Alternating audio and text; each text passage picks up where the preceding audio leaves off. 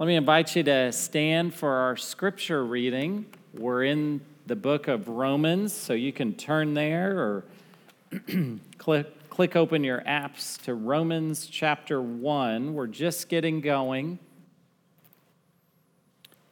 And I'll read this morning Romans 1, 8 through 17. And I'm going to focus on verses 16 and 17 as really a thesis of Romans. Now, we have to understand that Romans is a letter, so it's not an essay, but there is a thesis statement sort of in there, and it's in verses 16 and 17, so we're going to focus on that. But here, still in the introductory verses, we find out Paul hasn't been able to visit the Romans yet, the church there, but he gives these wonderful instructions to them. So let's look together. I'll read Romans chapter 1, verses 8 through 17. First, I thank my God through Jesus Christ for all of you, because your faith is proclaimed in all the world. For God is my witness, whom I serve with my spirit in the gospel of his Son, that without ceasing I mention you always in my prayers, asking that somehow, by God's will, I may now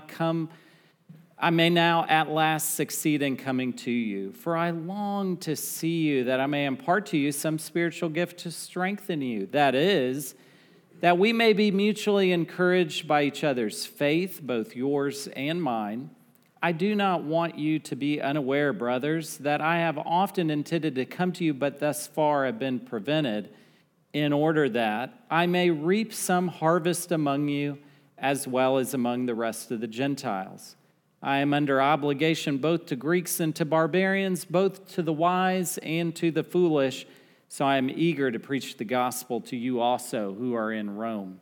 For I am not ashamed of the gospel, for it is the power of God for salvation to everyone who believes, to the Jew first and also to the Greek.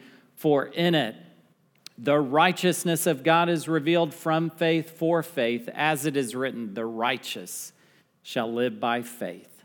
Let's pray together. Oh Lord, remind us of that wonderful truth. The righteous shall live by faith. Remind us of the power of the gospel. Grip our hearts and our minds today. Through your truth we pray, in my humble effort here. And we pray that in Christ's name. Amen. You may be seated.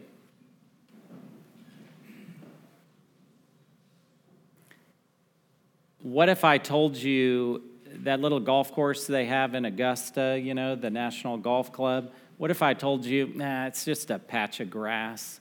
What if I told you that Daytona International Speedway, it's just a bunch of concrete? What if I told you, now I'm going to need somebody to escort me to my car. What if I told you, the Alamo, it's just some old Spanish mission? Now I'm going to really need to be escorted. What if I told you the Cibolo Nature Center, that'd be a great spot for a Target, a Chick-fil-A, and 10,000 homes. What I'm doing there is I'm taking something that is important to people, and I am taking it for granted. I am making it nothing. And this is something we see frequently in our culture, which really assaults everything sacred, sure. But did you know Christians sometimes do this too, and they do it with the gospel? We take the gospel for granted. I mean, if we really understood the gospel message, we would be astounded every day. We would start every day on our face praising God for the good things he has done for us in Christ and the salvation that we have. What I'm getting at here is the gospel is oftentimes so much more than what Christians think it is. It's just God rescued us from sin and death and hell. We get over familiar with the gospel message. And what I'm going to show you today is really all that gospel message is. And we're going to delve deep into it, because what a person who doesn't know Christ needs What do they need? The gospel. But what does a Christian need? What does someone who has already received the gospel message by faith and they're saved, what do they need? They need the gospel. We need the gospel to save us. We need the gospel to sanctify us. The gospel is, and if you look, we have an illustration here. You see that door over there. The gospel's the doorway. It's how you come in, but it is also the pathway for how we live the rest of the Christian life. What do I mean by that? I mean, once you come to faith and you come into the door, you live the rest of your Christian life based out of the truth and the power of the gospel. That is why the gospel is so important. That is why we cannot take it for granted. Because, see, the gospel message gives us the things we so desperately need to navigate this world and fight against our sin. It gives us, and there's 3 points here that are in an outline in your bulletin, or you can click on the bulletin if you're live streaming with us in the link above the window. It gives us 3 things: gospel confidence, gospel power, gospel righteousness. And it's easy to remember because it's CPR, and we all need a little cardiopulmonary resuscitation, gospel style. And that's what I hope you get this morning. So first, the gospel gives us this confidence. And this is in the first half of verse 16. Paul writes, "For I am not ashamed of the gospel." Now, usually, when we read those words, we're kind of like, I'm not ashamed of the gospel.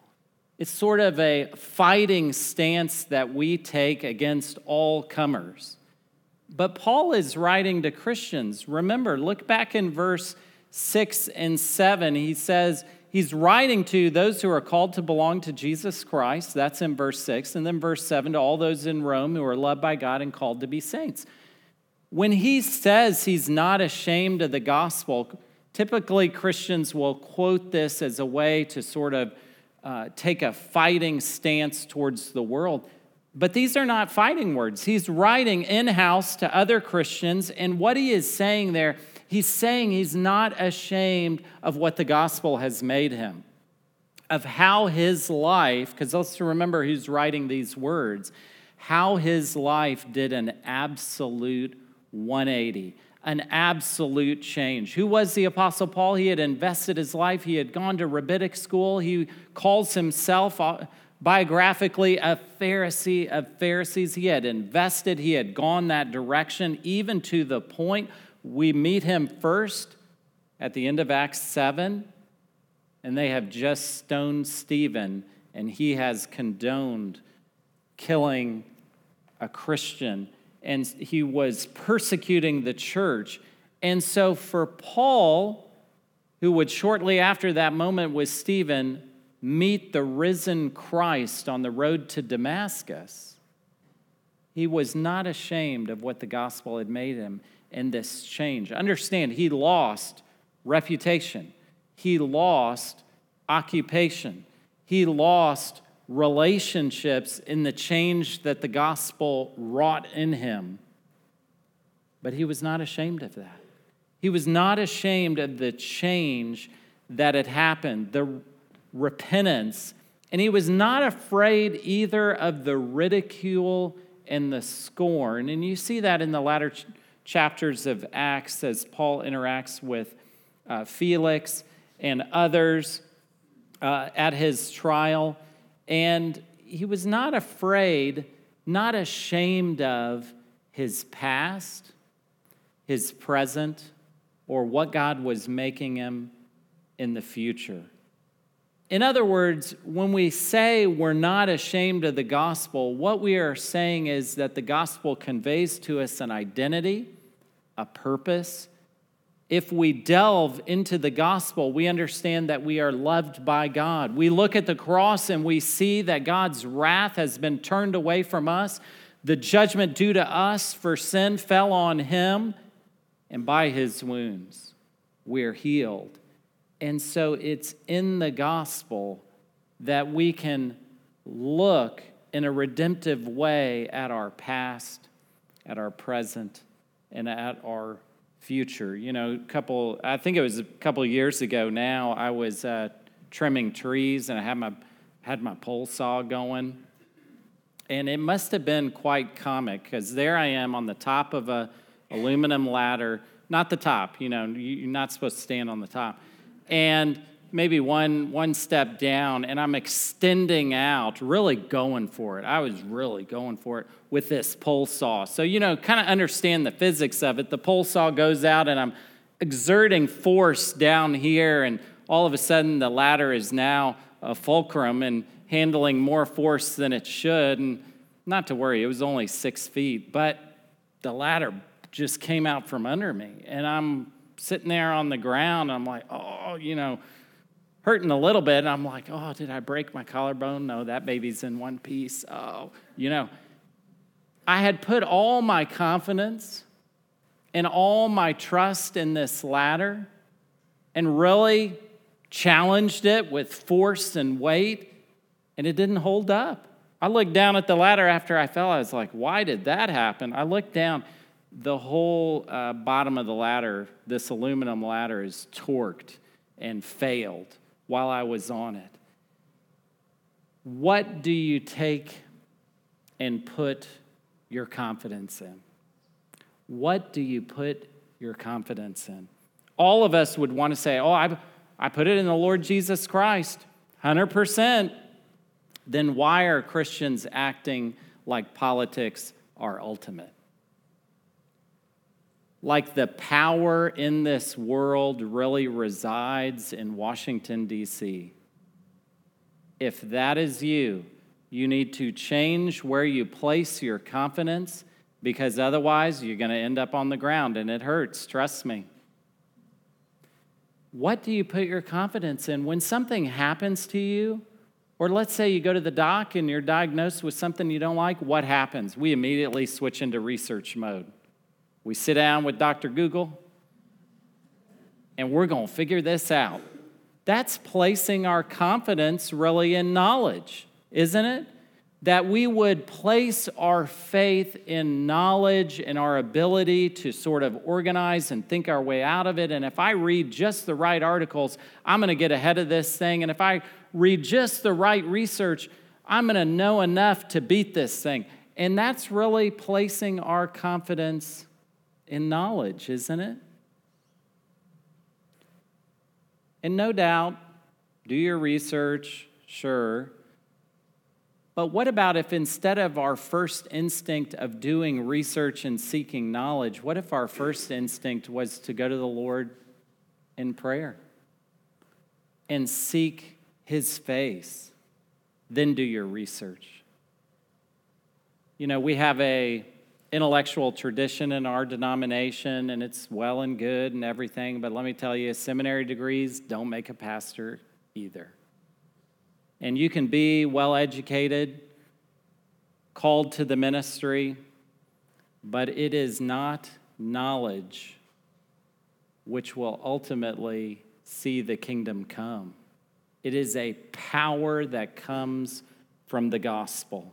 And so we place our confidence then, not in the politicians, please don't do that, not in the ability that we have to research and read and learn and gain knowledge, but in one thing: what God says is true about us in the gospel, that we are tragically fallen in Adam and Eve, but we are blessedly loved by a God who cares about us and loves us and delights in us in Christ.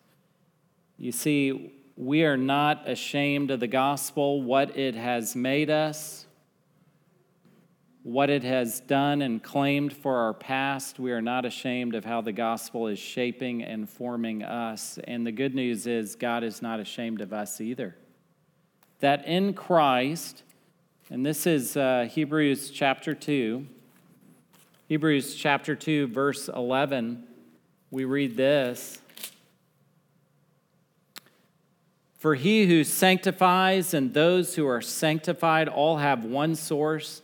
That is why he is not ashamed to call them brothers. We're not ashamed of the gospel. And the good news is Jesus isn't ashamed of us. If we belong to him, Hebrews chapter 2, verse 11, and then one more place in Hebrews, the writer of Hebrews gives us this, and it connects to the understanding of not being ashamed what the gospel has made you into. Just like the Apostle Paul's life did a 180, so our life may change. And the thing is, we don't want to hide what we were, because it's an opportunity to display how powerful the gospel is and where we place our confidence. Hebrews chapter 11, verse 16, the lead-in verse, the contextual verse for the hall of faith in Hebrews 11:16, but as it is, they desire a better country, that is a heavenly one. Therefore, God is not ashamed to be called their God, for he has prepared for them a city. What good news. We place our confidence in the gospel. We are not ashamed. Well, God isn't ashamed of us. Jesus, not ashamed to call us brothers. That is the gospel confidence. That's what we put our confidence in. That's what we rest in. And then not only does the gospel give us this confidence, but the gospel gives us power. This is in the second part of verse 16, back to Romans 1. Closest you'll get biblically to a straight-up definition of the gospel. For it is the power of God for salvation to everyone who believes. The gospel is the power of God. The gospel is a display of God's power, and God's power in transforming and changing people and changing minds and changing hearts.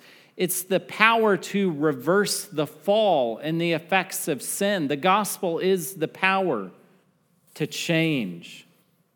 And we need that power to change in our battle against sin. The gospel is the power to love our enemies. The gospel is so much more than forgiveness. And what do Christians typically do? They make the gospel only about forgiveness. It's as if the gospel is the get-out-of-hell-free card. Oh, the gospel is so much more. It is a display of God's power. It is the power, the transformative power, which saves us. And the tendency for Christians is to say, well, really, the gospel is 4 points. You know, if someone were to ask you, well, what is this good news? What is this gospel message? We might answer something like this: God loves you. You're a sinner. You can't have a relationship with God because he's holy and you're a sinner. That's the second point. So God is holy. You're a sinner. What did God do? He sent Christ for us. That's the third point. And then the fourth point, by believing in Christ, you receive the salvation from your sins and are rescued and can have a relationship with God. That's the gospel in 4 points. And that is a helpful summary to understand that and to be able to articulate that as God's people. Here's the thing, that's only the beginning. We're not talking about, because see, really to know the power of the gospel, you also have to know something of the redemptive benefits you receive in the gospel. Well, what are those? Well, one of them is justification. Justification, big theological word, where we come to understand that the record of our sins is exchanged for Christ's perfect record, such that our standing with God is secure. And just as Christ's righteousness is perfect, our righteousness in God's eyes is perfect and still being perfected. And so that's one of the benefits. Another one is adoption. Adoption is that truth that we are welcomed into the forever family and have a familial relationship with God. That's adoption. So justification, adoption, these are the benefits that flow from salvation. But again, the gospel is more than 4 points. There's also sanctification, the application of all this power as our character and our life becomes more and more like Christ. That's a benefit of salvation. And then another one is the faith to persevere all the way to the end. Faith, by its very nature, goes all the way to the end because God upholds this faith. And we haven't even talked about heaven yet. And people think, oh, I've told you before, heaven is like an unending church service. People don't want that. Imagine instead heaven as the best thing happening, or the best thing that has ever happened in your life, or think about your best day you've ever had in your entire life, and then think about that happening for eternity. Who doesn't want that? And so these are the benefits that all flow from the gospel. So our tendency as Christians is to truncate, to shrink down the gospel as a get-out-of-hell-free card. But it is so much more than that. It is the power for salvation in the Christian life, a salvation that includes justification, adoption, sanctification, perseverance, and glorification, heaven. For I am not ashamed of the gospel. It is the power of God for salvation. And notice this power, everyone who believes. Everyone who believes. To the Jew first, this is a chronological statement because God began with the Jews. They were his people, and the gospel message spread out to others, to the Greeks. So it is a wide open gospel message to whomever would come. That is the power of the gospel. We all know what it's like not to have power. We were blessed to experience that in February. And one of the breakers on our breaker panel, thank you, ERCOT, failed, because of all the switching the power on and off, and it got weak. And I called up our electrician, and I know him, and talked with him, and I was getting him scheduling that appointment to come out and replace this breaker. And I said, whoa, I think you're busy right now. And he said, oh, yeah. I said, well, what are you doing? He said, everybody wants a whole home generator. That's all we're putting in right now. Whole home generator. Why is that? Well, it's because if you live life without power, you don't want to go back to that point again. That's suffering. We actually need power. And the thing is, we would do anything, spend any amount of money, use all kinds of ingenuity to avoid the unpleasantness of being without power. But in the Christian life, the true power is the power for weakness. Because in our weakness and the longings that we have for a world that is different than the way the world is, those longings, those laments, the pain you experience, the weakness you and I have are not things to cover up and hide, but they're things to avail ourselves of this power that is outside of us, this dependency that is outside of us. I'm not telling you not to get the whole home generator. I'm saying, and I'm not telling you not to be prepared, but I'm saying that we cannot rely on our money and our ingenuity to get ourselves out of every single uncomfortable situation we're in. That God meets us in those uncomfortable situations where we're weak. And it's at that point that we're weak, that we're really at the end of our resources, that we come to find God's power. You will know God's power when your power ends. And you will know it in a way that you've never known it perhaps before. We use our money, our ingenuity to avoid needing anything. But it is in weakness, the weakness of a Christian, that's where real power is, because we've given up on ourselves and we are wholly dependent on the power of God. The gospel is the power of God for salvation. Let's together be a community that is vulnerable with each other, real with each other, trusting with each other, to say, hey, I really need the power of the gospel to show up in my life in this area. Would you pray for me? Would you pray that I would see the power of God as I'm in this frustrating situation and I want to avoid it and I want to run away from it and I want to cover it up and I want to project to you that I have my act together because this is Boerne, Texas. This is Boerne. We're all supposed to have it together. But true power is found in our weakness as we rely on and depend only on this gospel power. So far we've seen gospel confidence, gospel power. Don't hide your weakness. And then in verse 17, we see gospel righteousness. Look in verse 17. For in it, in the gospel, the righteousness of God is revealed from faith for faith. As it is written, the righteous shall live by faith. The righteousness of God is a major theme. I would offer you this. It is the theme of Romans. The gospel reveals the righteousness of God. What does this mean? Well, certainly we know God is perfect and he is holy.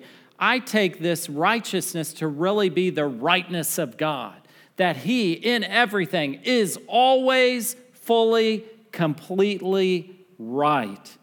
That his righteousness, you can think of it this way as you think about the attributes of God, his righteousness is the overarching quality, characteristic, attribute with his holiness, justice, goodness, truth, beauty, mercy, love, all subsumed under that righteousness.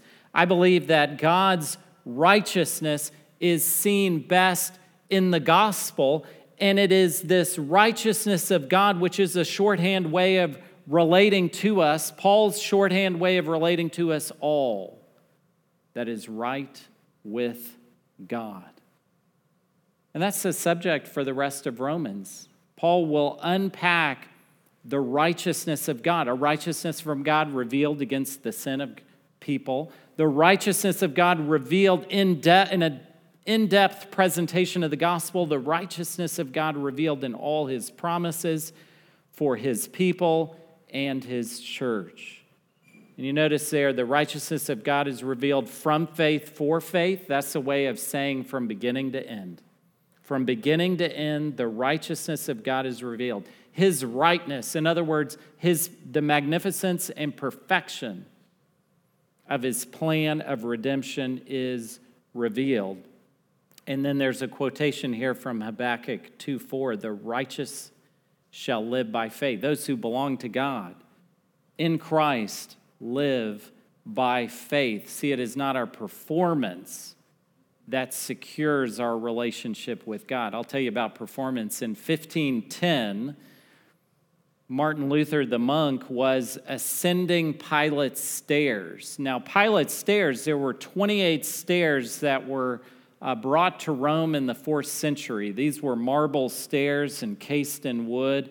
And we all know this was sort of the time of relics in the Christian life.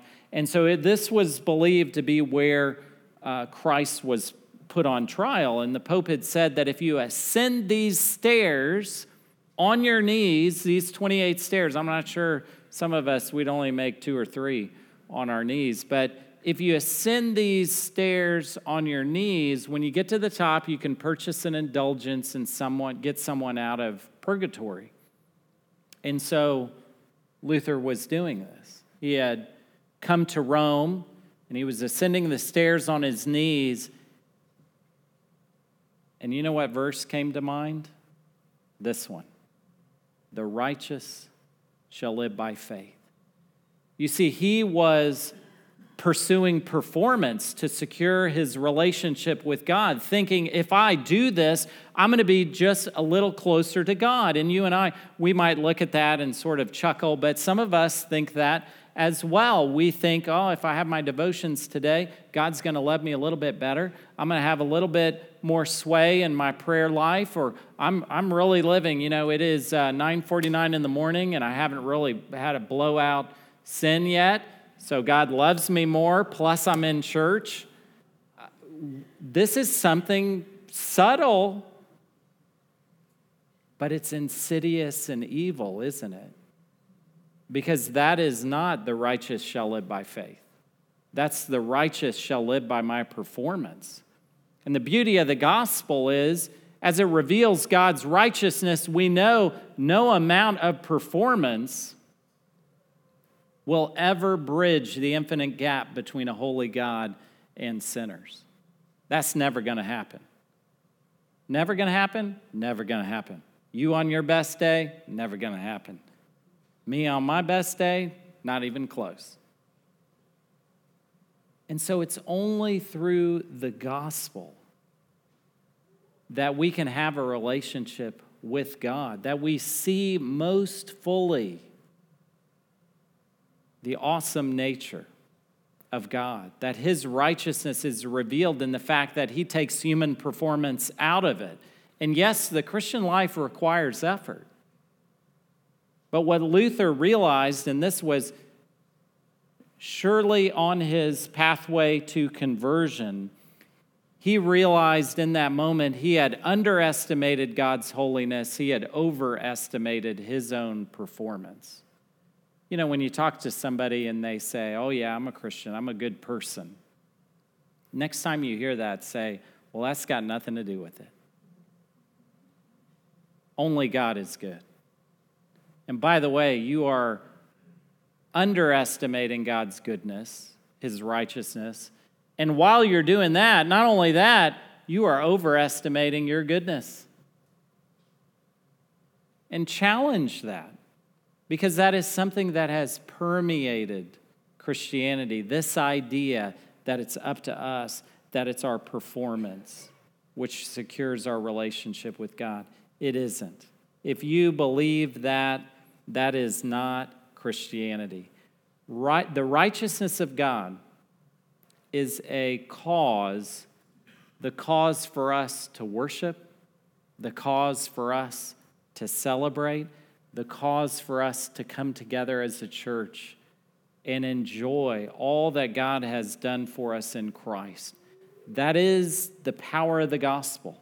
And so I hope you've seen that we together don't come into the Christian life through the gospel and then cast this gospel message aside and say, well, give us the deep stuff.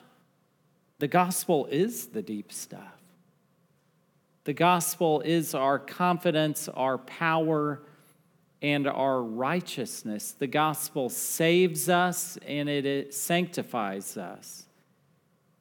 And it takes us all the way home. Let's pray together.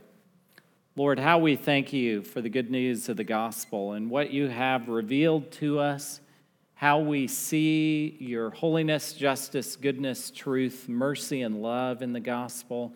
We thank you for the power of the gospel, that we together don't have to hide our weakness, but instead our weakness becomes the forum to display your power to the watching world. And we thank you that we can be confident in the gospel alone, that you love us, that you have given us an identity and a purpose. We rejoice in that. Help us as your people to start with the gospel and to stay with the gospel, we pray. In Christ's name, amen.